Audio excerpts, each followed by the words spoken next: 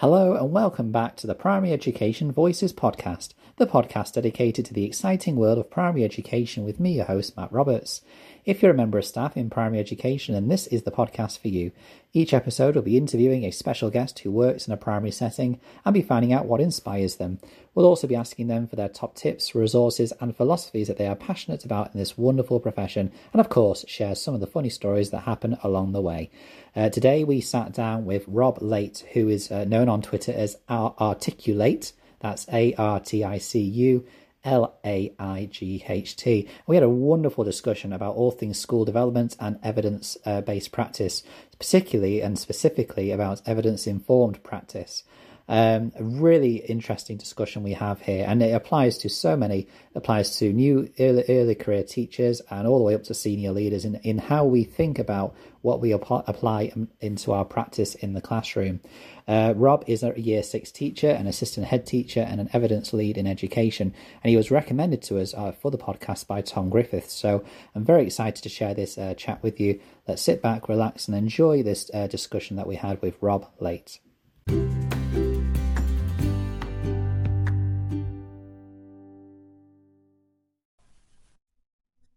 Hello and welcome to the podcast, Rob Laight. How are you doing today, Rob?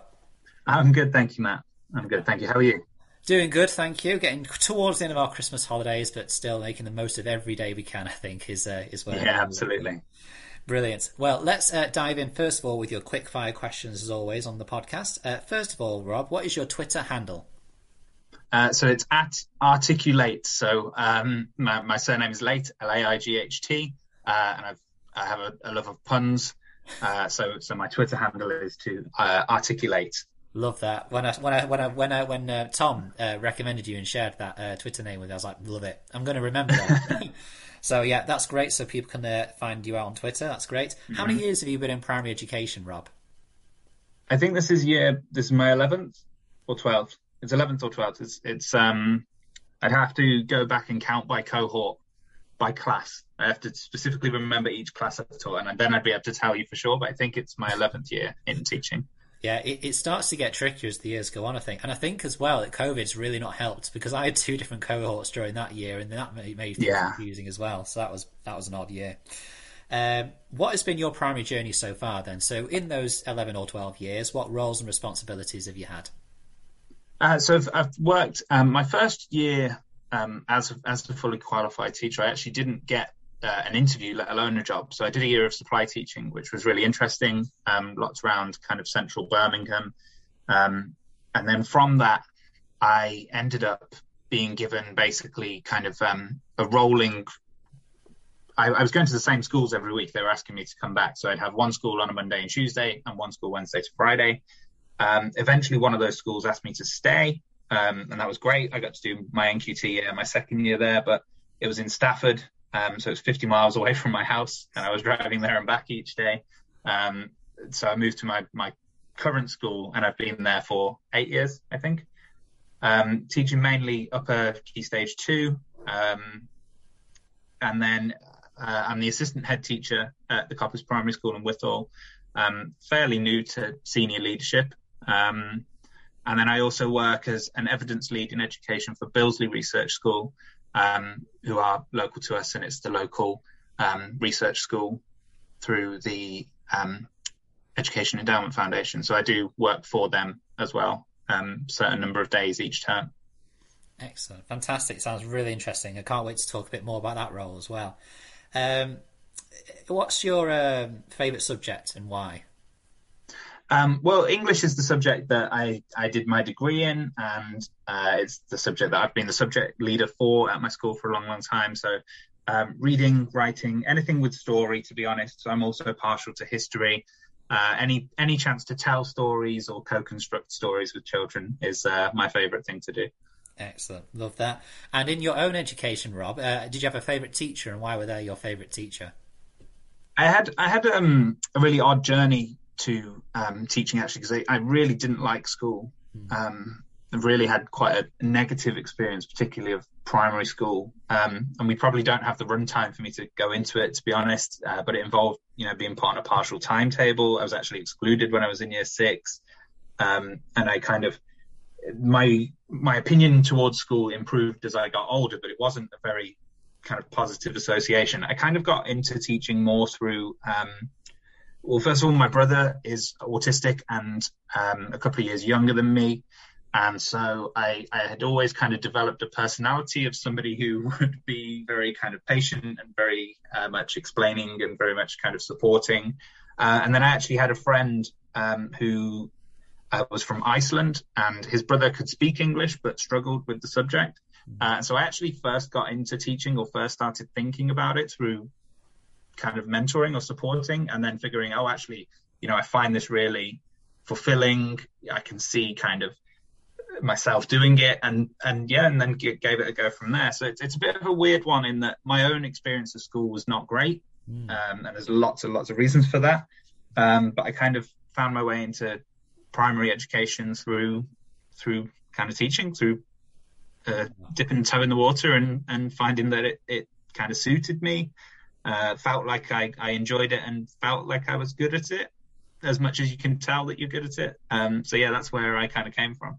Wow, that's interesting. Took it from there. Yeah. Well, let's go along that a bit further then. So obviously, this is kind of what's inspired you to become involved in primary education. Is this mentoring? I have an autistic brother myself, and so it's interesting how it develops those qualities of patience and just taking small steps and trying to explain that. And I think that's really interesting. So what then? Obviously, you explained how that led you into thinking about the route of teaching. Where did that become more of rather than a thought process to an actual avenue you explored? Where did that begin then? I think that came from my mum, to be honest, because I think for many years, probably like the first 13, 14 years of being alive, she'd been happy if I'd have done anything. Just if I could find my way into some sort of fulfilling work, then she'd have been fine. But when I started doing this kind of mentoring and I'd go home and I'd talk about what I'd done, she really kind of started pushing that. She was like, you'd be brilliant at that. You've got a lot of, you're really good with your brother, and you've got a lot of patience, and you're really kind of good at helping people, or you care about people and these sort of things. So my mum then kind of pushed it.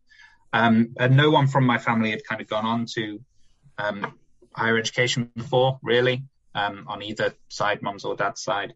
But so it was her really that then, I don't know whether I'd have motivated myself enough as a teenager, but it was her really that kind of pushed me towards, you should try this, you should go find a work experience, you should go and do voluntary stuff, you should go and look at what the options are for university and things. And yeah, I can't take any credit, it was all my mum, really. Well, that's too right as well. Mums are great. So with that then, so obviously that kind of led you towards the teaching then. So why primary? Why did primary stand out to you then? Or just particularly as you mentioned that, your own primary experience was, not the best for you. Yeah, I mean, that was definitely a factor in it. A chance to kind of do that and kind of meet people who were like me, I guess, and kind of try and support in that way. But I actually had to go at both. On my degree, I did Key Stage 2-3. It mainly came from, I had a very bizarre school placement. My Key Stage 3 placement, it was supposed to be Key Stage 3, but they actually had me teaching AS level media. And I was 19 at the time, so I was, and I'm a late birth, August birth as well, so I was kind of a few months older than the people I was supposed to be teaching, and it was bizarre. I tried to grow a beard to look older and all sorts of weird stuff, and from there it was kind of right. Let's go primary, and then once I was in primary, I knew that's where I'm going to be. That year of supply teaching I went the whole range, kind of reception through 6. Fell into a bit of a niche in kind of upper Key Stage 2, which I always enjoy, particularly from the reading and writing point of view, the subject knowledge and the kind of freedom and capability that's there. But I did give kind of Key Stage 3 teaching a go, and I was a bit young for it at the time.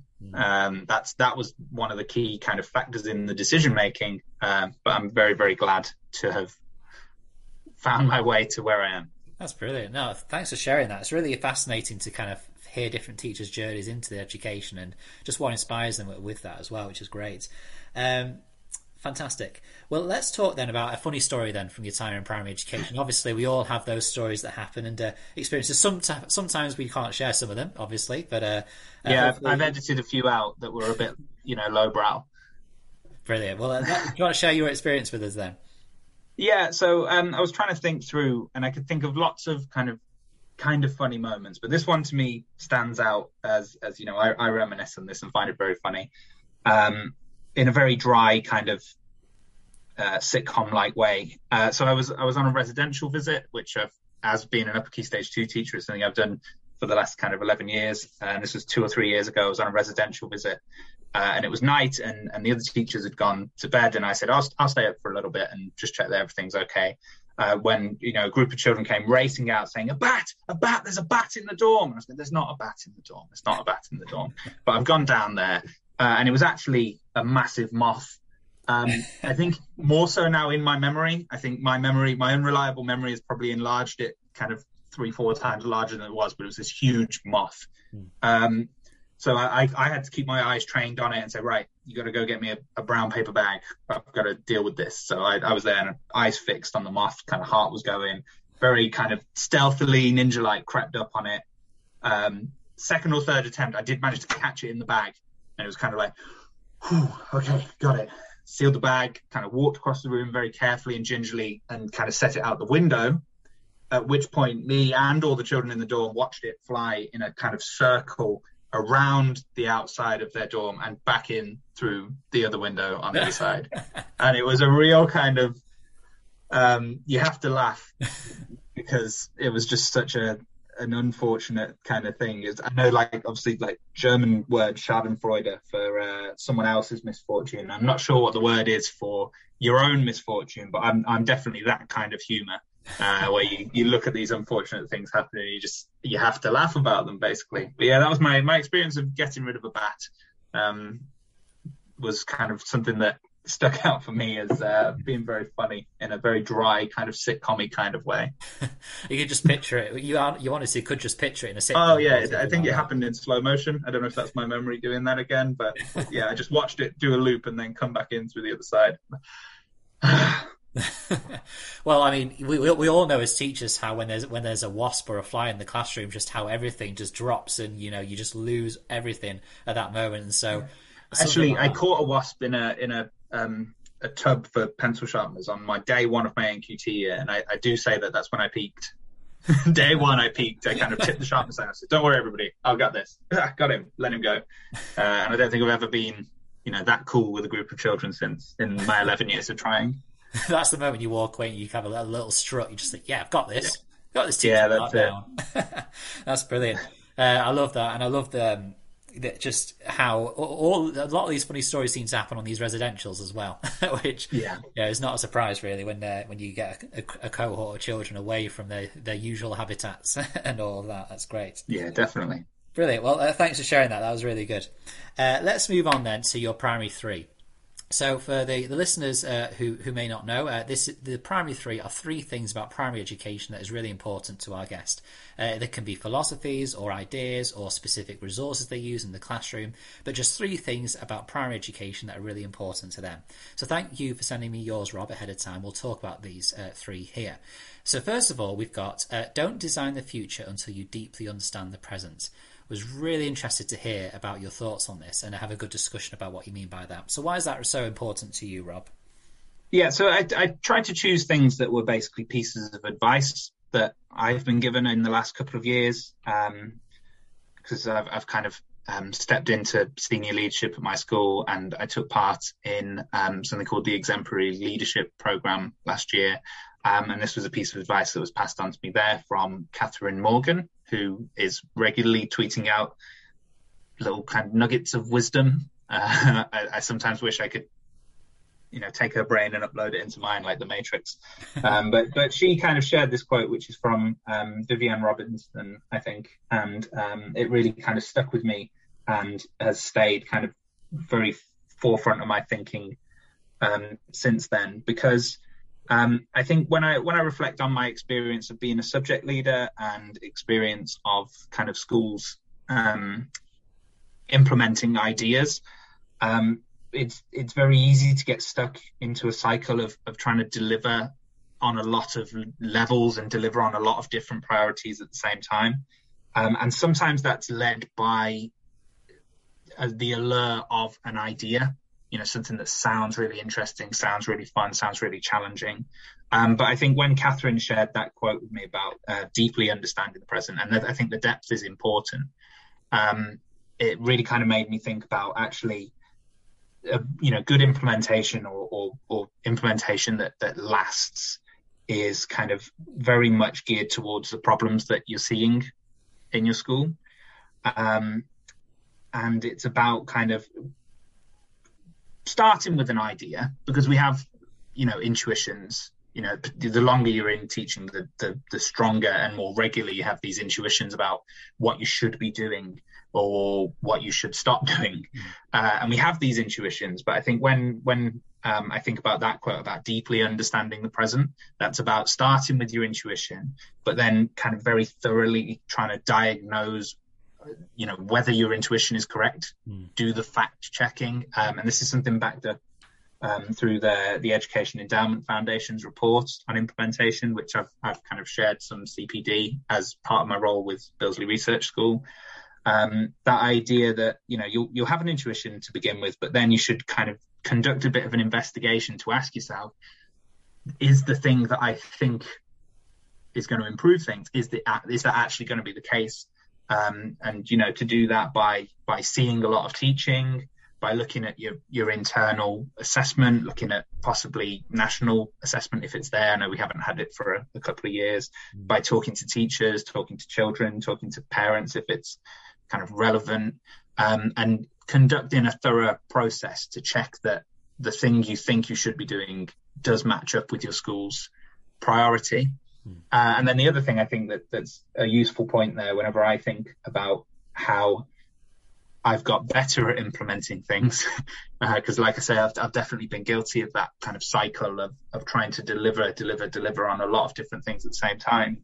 I think the other thing that's really useful there is being aware of your own kind of biases, and being aware of that kind of confirmation bias of,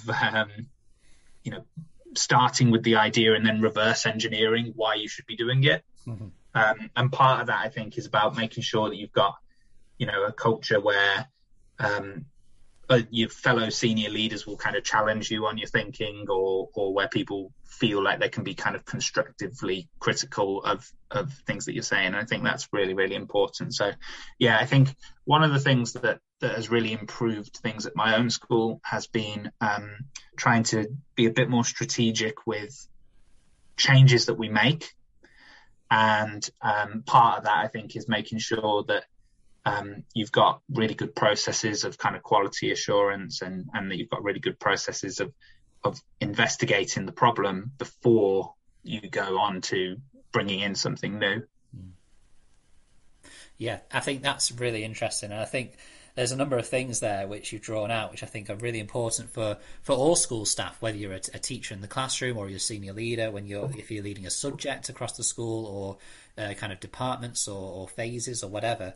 It's important to, I like that point about confirmation bias. I think we can very easily gear our kind of searching and our digging deeper to specifically find what we want to find, rather than, like you say, just digging deep and just looking to see what we see, rather than looking specifically for those things. So in terms of, obviously you mentioned you've led a lot of CPD on this, and you've worked with the Education Endowment Foundation. I'd love to hear, first of all, really, what your thoughts are in terms of what can teachers do to dig deeper. What things do you find or think are the most effective ways to find what they're looking for if they're trying to think about implementing something or changing something in their practice? Yeah, so in terms of exploring the problems can happen at different levels. Obviously, teachers can kind of investigate their own classroom, which is sometimes difficult, and sometimes it does involve, again, having the right culture wherein you can ask subject leaders in your school, come and give me feedback on what you see, or you can kind of look at the performance in lessons or performance from children's books and ask questions about, okay, well, how can I do more of this, or how can I get more, whatever you think the issue is, whether it's kind of around the role of talk, or whether you think it's around the role of, something to do with writing and the way kind of sentences are constructed and varied and things. It's being able to work with colleagues. I think doing that in isolation is really difficult. And then on a school leader level, Obviously, there's more kind of capacity there to see a broader range of what's happening. But I think it's really important. One of the things I think that will really help schools to do that well would be to make sure, first of all, that the culture in the school is right in terms of people feeling comfortable enough to try things, people feeling comfortable enough to offer feedback or ask questions of initiatives. Because I think I'm not sure if this is just my experience, but I think most people could relate to the experience of having someone in a leadership position bring something to you that they're really passionate about, and then you feel like you kind of have to do justice to it. But I think, one thing that will really help is schools that do have a culture of people being able to, just raise your hand and say, can I check that I understand this right? Or can I ask whether this is actually appropriate to our context? Is that feasible for what we want to do for our children specifically? And I think that's kind of broad and maybe a bit nebulous as an answer. But I think that's what it comes down to, is having that kind of constructive culture where you feel like challenge is kind of welcomed and taken in the spirit that it's meant, taken constructively. Yeah, no, I think that's really important, and I think in some cases it's tricky to be specific with this particular point, because so many schools are so different, and so many schools have different structures and different leadership structures and different numbers of staff, and so thinking about how we do this, there is no one size fits all, I think is the key thing, really, like you say. But I think that it's interesting that one of the things you seem to be mentioning a lot is this idea of collaboration. It's this idea that working with somebody else to be able to question or look at or analyse or pick out what you're doing, whether you're a teacher in the classroom and you have someone else come into your classroom, because doing it, as you say, in isolation is very difficult, or whether you're a senior leader and welcoming kind of feedback and input. I mean, the things that I've implemented have often worked better when I've worked with a team across the school and they've kind of tried it out for themselves in their classroom and they've come back with ideas on how it's working really well. And in some cases, in many cases, where it's not worked out so well, but we can adjust it and make it work in this way. So I think, like you say, it's using and inviting others with you on that journey, however that looks in your school, is really important. And I think this is something that I say when I work with young teachers or early career teachers especially. Sometimes it's just the working memory of actually teaching. So to have somebody come and watch means that they are focusing on these things. They can focus on how effectively type of questioning is being done, whereas to expect the teacher to be able to reflect on that in the moment, there are too many other things that you're thinking about at the same time. And I often say, when I'm giving feedback, I say, well, I'm noticing these things because I'm not thinking about all of the things that you are, essentially. And I think that's again something that I feel quite grateful for in my own school, that people will come, I could ask somebody to come and watch me deliver a lesson, and they'll be able to offer me insights because they'll know that my working memory is overloaded, as everybody's is when they're teaching, and they'll just be able to pick up on things that could be done better. And there's nothing in that's critical or mean-spirited. It's just a case of the observer has got the working memory capacity to notice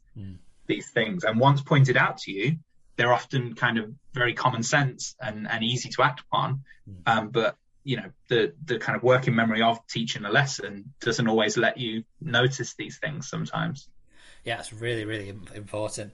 And I think I agree with you completely there, that often it requires that second hand, because you are just focused on that process of teaching, that you are going to miss those things. And I think that's really key. Obviously, you mentioned quite early on that in order to do this really well, the culture has to be right. And I think this is probably one of the most challenging things, isn't it, where it isn't seen as criticism or kind of making things or picking at things perhaps, but rather it's given as collaborative, constructive, and that it's helping each other through this process. Do you have any examples of where you've seen schools that have built this culture really well and what they've done to try and build that culture in their schools? I think one thing that's helpful here is making sure that you've got a kind of a collective understanding, or that you've basically got to over communicate the messages that you want. So one of ours is that everything can work somewhere and nothing can work everywhere. And as long as we know that, and we all think that, and we all hold that to be true, and we repeat that message over and over again, that means that whenever we're trying to bring in something new, the question isn't, does this thing work at all? It's does it work for us? Does it work for our context, our children? Does it work with the other things that we're trying to deliver, the other priorities that we have? And it's that kind of, you got to have mantras, I guess, kind of things that you share and you over communicate to the point of hopefully everybody absorbing it and everybody holding those things to be true.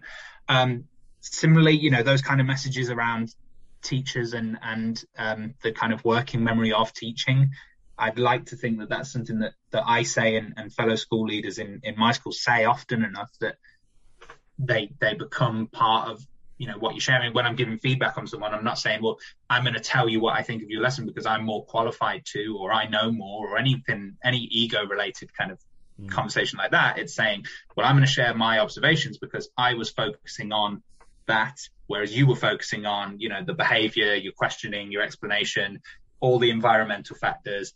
And so we have to kind of over communicate that thing, that when we come to see teaching and to give feedback on it, we're doing it because we learn from reflecting on experience. And it's not easy to do that when you're thinking about 1,000 things, but it is easier to do that when another party comes in and they're able to focus on something specific to feedback on. So we'll say, we're going to focus today on the kinds of questioning that we use and how much our questioning leads to deep thinking. So we'll come and we'll give you kind of feedback on specific types of questioning and how you did them well, or how they could be improved further. We've got the brain space to do that. Yeah. You guys are thinking about lots of things at the same time, and so you might not pick up on those things. And it's about kind of, I guess, having mantras and then over communicating them to your staff. And again, link back to my first point about not trying to do too many things at the same time. Having a specific focus. I think just trying to do one thing really well or do one thing really strategically.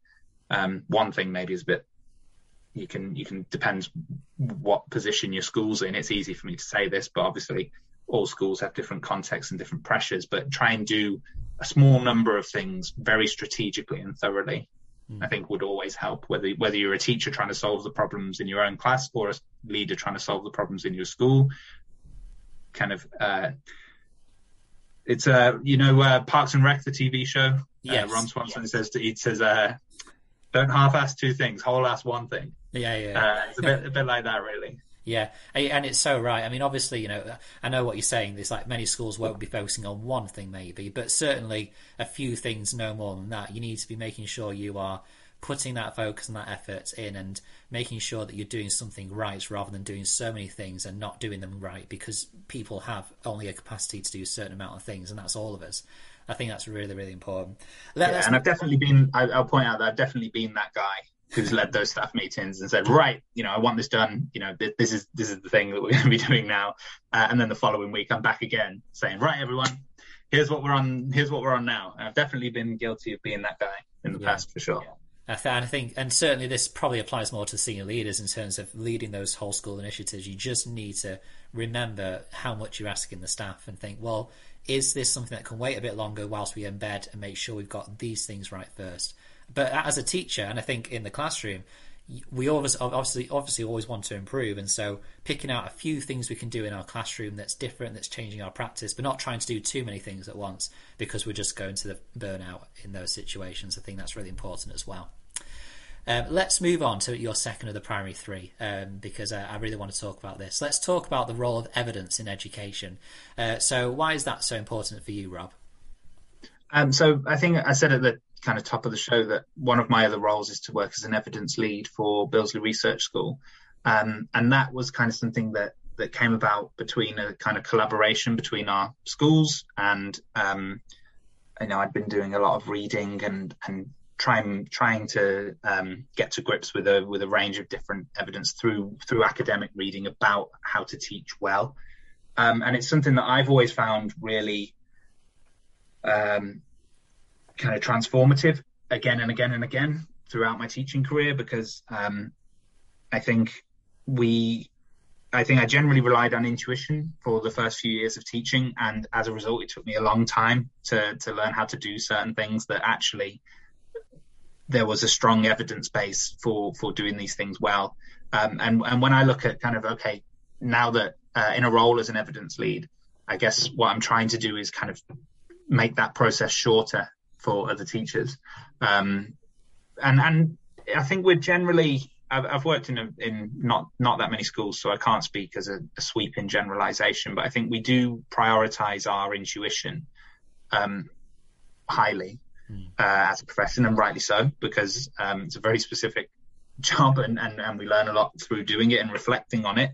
But I think there are plenty of places that we can look for advice about how to teach better. And I do think that teaching is an academic profession, one where you can learn about how to do it well. And I think that what we say when I do my work with as an ELE is that evidence can give us best bets. Nothing works everywhere. Everything works somewhere. But what we can do by engaging with evidence is kind of figuring out the best bets for what we should be doing and what we should stop doing, or what we should do less of. These are not silver bullets that will automatically solve, whatever the issues you're seeing in your school, but they are, they'll give you better starting points, things that are more likely to be successful. And I think that evidence can do that for us, but there are a couple of pitfalls to it. I think it's one of the reasons why I wanted to kind of chat about it. One, we kind of have two extremes. Sometimes we have kind of extreme resistance to evidence, that idea that teaching is something that we should base entirely on intuition. But actually there's plenty of kind of robust evidence out there for how memory works and how we can better support children to understand the things that we're trying to teach them. And then the other thing, probably the other extreme of that, is being over reliant on evidence, being evidence led. And I've definitely been this guy in the past who is very attracted by kind of the allure of, oh, here's what the evidence tells me. And you can quickly get yourself down a rabbit hole of kind of confirmation bias there. I think the difference, between ideally what you want to be is evidence informed, which means that you engage with evidence, you read it, but you engage with it in a kind of critical or strategic way. You ask questions about it. When you read, this thing, it has so ever many months outcome on progress, it tends to be. That headline data can be really appealing, really attractive. And I think probably what some people, and I've definitely been this guy before, but what we kind of miss there is a bit of a kind of a superficial engagement with what the evidence says. And we see, plus 9 months by doing, this certain thing. And then you kind of throw yourself into that fully without really asking questions about, well, how was the evidence produced? Were the schools involved similar to mine? Or without kind of looking at the feasibility for your own setting, in terms of the kind of the size of the groupings, or in terms of the specific methods of delivering an idea. I think probably those are the two extremes that we're trying to avoid, is kind of that full evidence resistance, where you think, teaching is something where you couldn't possibly tell, all children are different, so you couldn't possibly tell me how to do this based on evidence, whereas actually the way we learn is more similar than it is different. And then the other side of it is that kind of evidence kind of led, where you don't ask those questions of whether something can work in your context, because I think you could find evidence for whatever you wanted to find evidence for, and easily say, oh well, I'm evidence led, so I'll find this evidence to justify the things that I want to be doing in my classroom.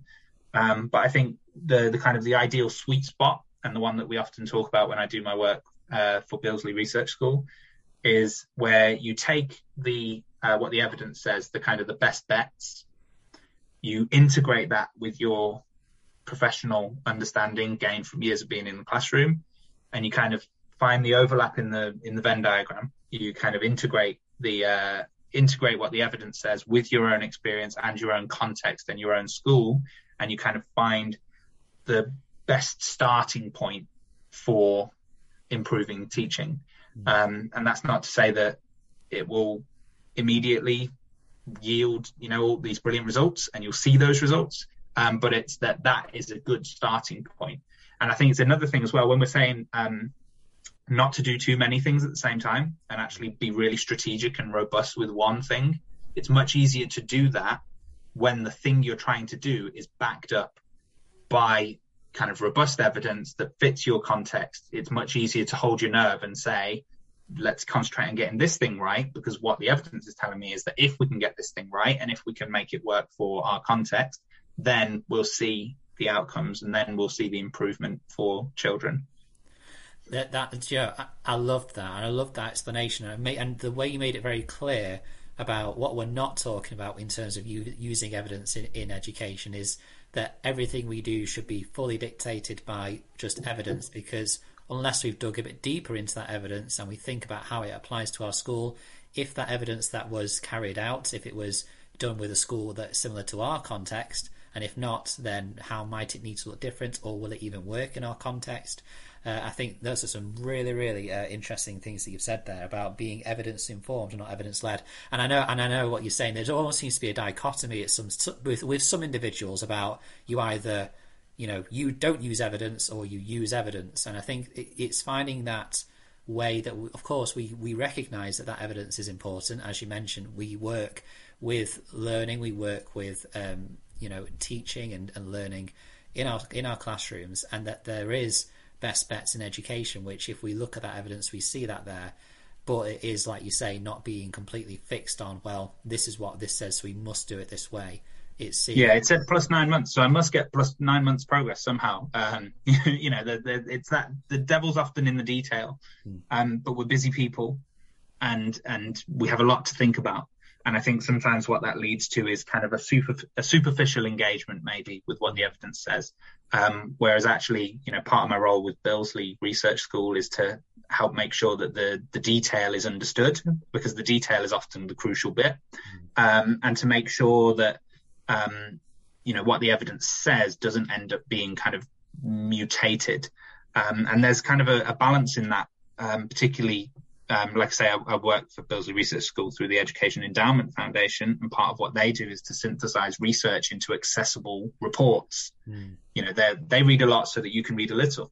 Yeah. And they kind of produce these reports, and they'll say something like, reading comprehension plus 6 months. I don't know, I can't remember the specifics, but a superficial engagement with that might lead to, I know what that means. That's the assessment framework, inference and prediction and so on. Whereas actually, if you look at the detail of what the report is saying, it talks about that much more as a kind of strategies to teach through kind of metacognitive approaches to reading. And if that detail is missed, then sometimes you can get this kind of, I think in the book Teaching Walkthroughs, they call it a lethal mutation. Yeah. on an idea. And part of, I think, the challenge for school leaders or evidence leads is making sure that, first of all, the detail is understood, because the detail is often crucial, and then being very kind of guarded against the lethal mutations that might occur. Yeah, absolutely. I think, like you say, this idea of lethal mutations can have a big effect, because then people are spending so much time and energy on something which isn't going to make that difference because they've not understood the evidence. And then, there's all that improvement that's been lost. And I think that is such a thing that schools, teachers and school leaders need to look for. In terms of, because obviously, as you mentioned, teachers and school leaders are so short on time. And I think that one of the biggest issues that we have with trying to use research is, like you say, is misunderstanding it and applying it the wrong way, because we've just not taken it the way it needs to be. What are some places or some suggestions that you have for teachers or school leaders who want to become more evidence informed, but they just don't know where to begin, or they don't know where to look for that evidence, which, like you say, they can read as little amount as they need to completely understand what they should try and do for their best bets? What would your suggestions be there? I think you want to find out kind of what your school believes in terms of an approach to teaching. whether it's teaching walkthroughs or whether it's a school that follows another kind of framework, but you want to know what your school believes in as a framework for what good teaching and learning looks like. And then from that, like I say, I work for the Research School Network through the Education Endowment Foundation, so I'm always going to point people in that direction to begin with, because I do think the guidance reports are really useful at synthesizing information and synthesizing kind of lots of studies, reading a lot so that you can read a little. And I think probably the thing to do there is, once you have that headline information, or once you have that summary of information, is to make sure you interrogate the full report. And again, this is a difficult balance to strike, because for evidence leads, we've got to kind of make things accessible, but we've also got to avoid lethal mutations. So it's making sure that the EEF, for example, will produce summary posters, and they're brilliant because they're memorable, and you can put them up in your office and you can say, right, these are the things that I need to think about and care about. But at the same time, you got to make sure that you have actually read into the detail then in the report. What does it say? If it references specific studies, often you can go on the EEF website and you can look at some of the studies that they carry out, and there will be headings on there that say, what were the schools that took part in this trial like? What were the characteristics of those schools? What are the limitations of the evidence? Because, these are the kind of questions that you should ask yourself before you dive headfirst into something, to kind of look through, and this is all on the EEF website, but all to look through kind of, were the schools involved in the trial similar to my own? If not, what problems might that cause? How was the idea, if it's an intervention or if it's a strategy, how was it delivered? Do I have the capacity to deliver it in the same way, or is it not feasible?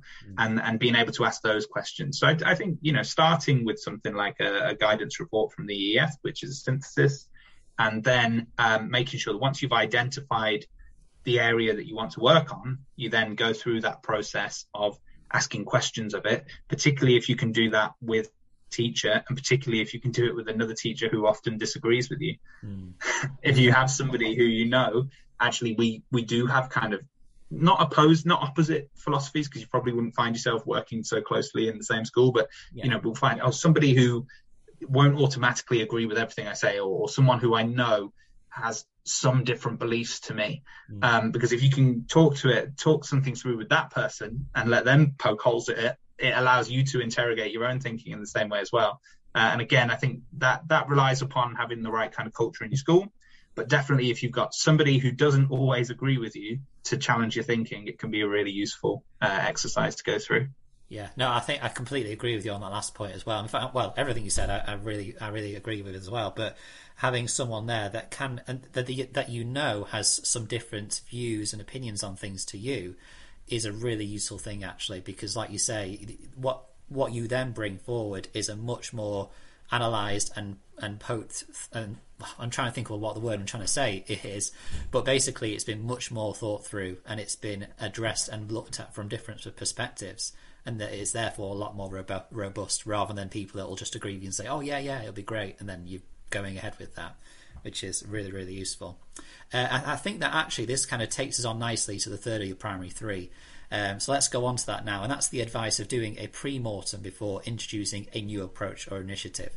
And I think we've kind of touched on some of the things with this already, but it'd be interesting to hear your thoughts on the importance of doing this pre-mortem before you try something new in your classroom. What do you mean by that then?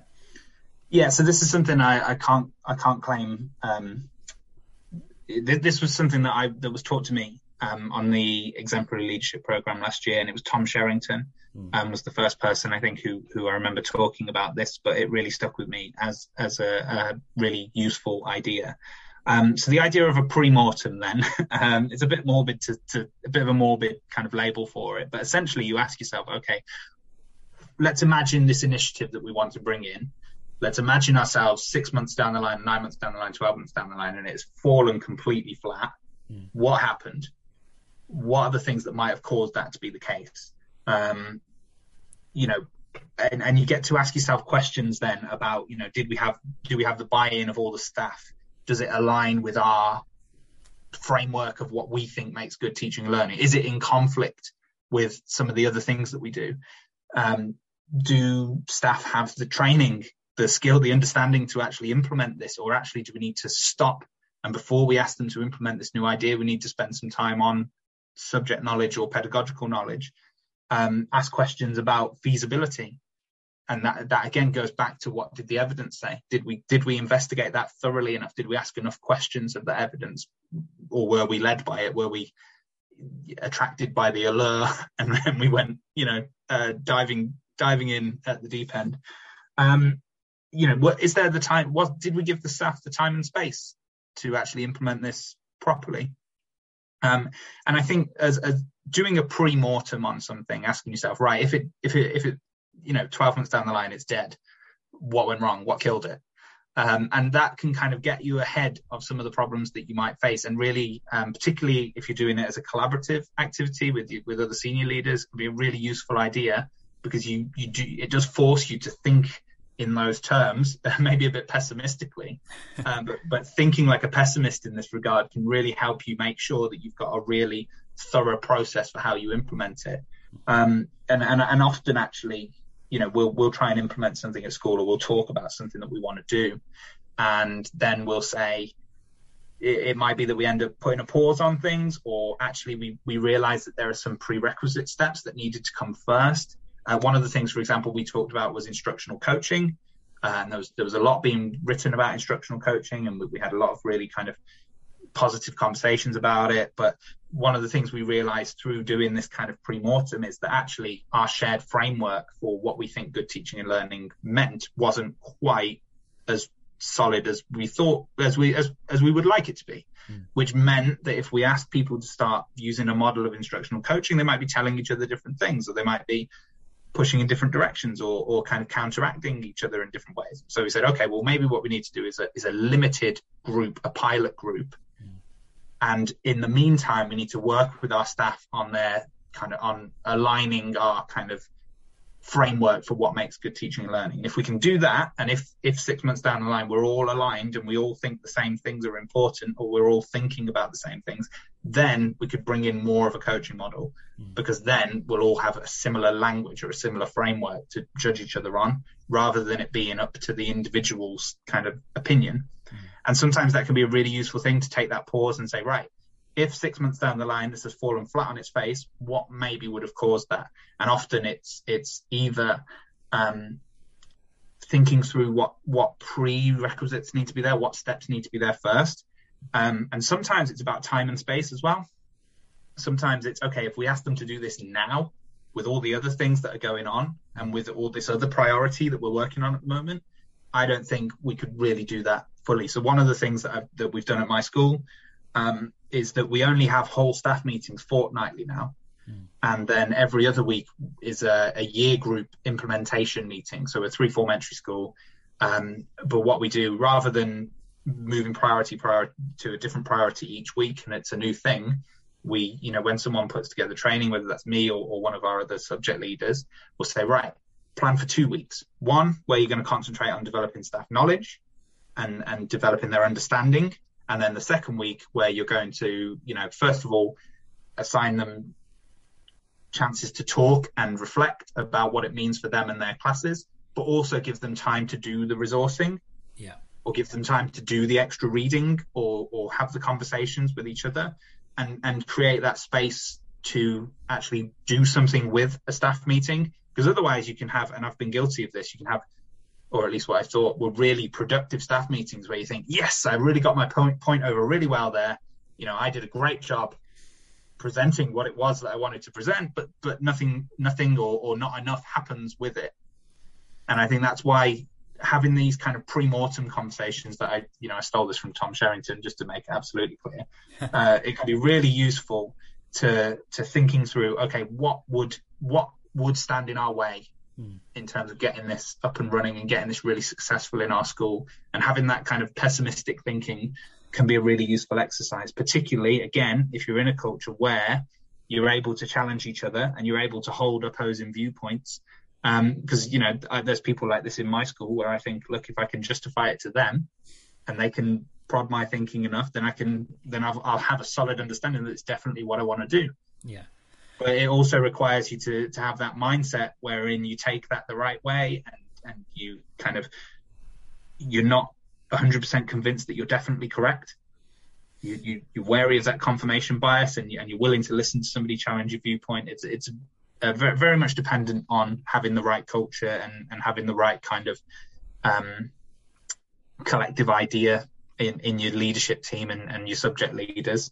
But it can be a really useful thing to do to make sure that the stuff you implement actually has impact, and the stuff you implement actually is sustainable over a long term and scalable over kind of, broadening out across the school and adding layers to an idea, rather than, something that I've been guilty of in the past, which is a kind of never-ending cycle of implementing new priorities without giving them necessarily the time, the space, and the practice to get them embedded fully, or kind of up to their full potential. Yeah, no, that's really, really interesting. And it's something which I've never thought to do, is look and see, rather than think about, what can we do to make this successful, think, what would happen to make this not work? Or if this were not to work and this has failed, what has gone wrong? And then we can put those things in place. I really like that. And it makes you kind of think differently and have that different viewpoints and see things from that different perspective to then start to address those potentials. And I love, by the way, that the suggestion, the point about the staff meetings and using those in rather than a weekly, this is what we're doing this week, this is what we're doing this week, this is what we're doing this week, which can get quite overwhelming for school staff who are trying to teach and learn, do teaching and learning in their classroom really well as well on a day-to-day basis. It's having that time of, here is something, let's develop this understanding on this, and the week after embed that, do that extra work around it, work together and collaborate, as has been a really key message through all these three things on discussing together and finding ways that this works in our context. Just really, really interesting insights there, Rob. Thank you so much for that. We're going to move on now to the last two questions, because I don't want to take any more of your time, but thank you so much for today. First of all, who would you recommend for a future interview on this podcast? So there are a lot of primary colleagues that I find really inspiring and really, really helpful to talk to, really kind of prod my thinking. Chief among them, I think, would be Aidan Severs. I think I've been on Twitter since, I think, 2014, and I've been stealing from Aidan the entire time. And he's someone who's a real kind of Swiss Army knife of a school leader. Somebody who's very knowledgeable in lots of different areas, and he's over the time I've been kind of talking to him on Twitter. We've talked about reading, about writing, about maths, about curriculum, about metacognition, behaviour. He's got a wide range of things that he could talk about to a really high level. I know also that he's taught at a through school, so I think he could offer some really interesting perspectives about transition in an academic sense from Key Stage 2 to Key Stage 3, which I think is something that not many people are necessarily talking about, or there isn't that much out there because it's something I'd love to learn more about. Maybe I'm wrong, maybe it's all out there and I just don't know about it, but he'd definitely be able to offer a really interesting perspective in that regard. So talking to Aidan, I think, would be a really good episode of the podcast. Fantastic. We'll get in touch with him and set that up. That's brilliant. And finally, for you, Rob, what is the best thing about being in primary education? The glory, fame, fortune. I think one of the things I think that I've thought about this question before, usually around about the time that somebody who's never been a teacher comes out in the national press and criticises teachers, which is happening again today, which is great. It seems this never-ending cycle of people who've never done the job telling us all that we're doing it really awfully. And so I've thought about this question before, and one of the things that I always kind of think back to, again, it's another quote, and I can't pretend to be highbrow because it's another one that I stole from Parks and Recreation.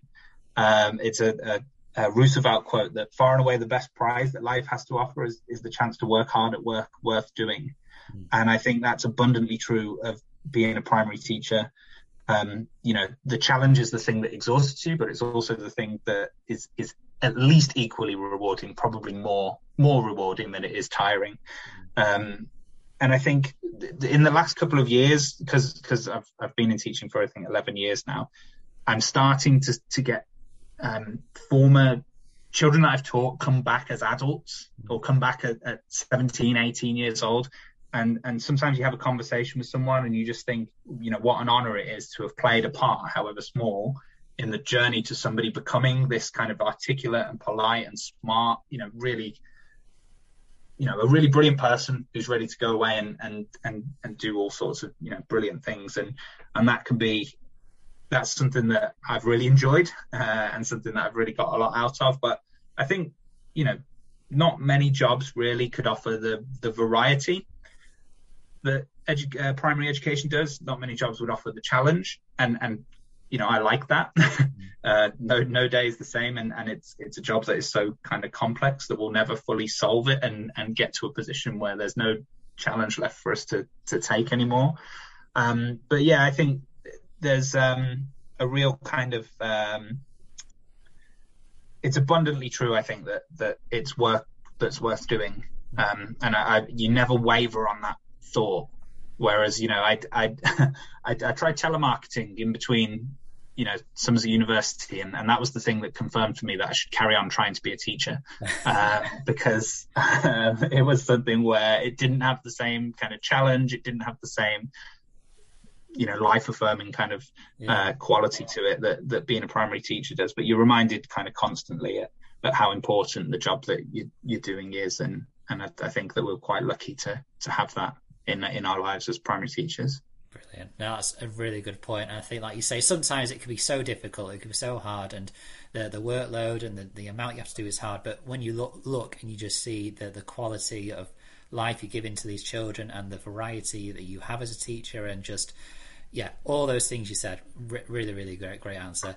Thank you for joining us today, Rob. Really appreciate your time. It's been great. It's been nice. It's good talking to you. Yeah, and thanks for joining us on Primary Education Voices.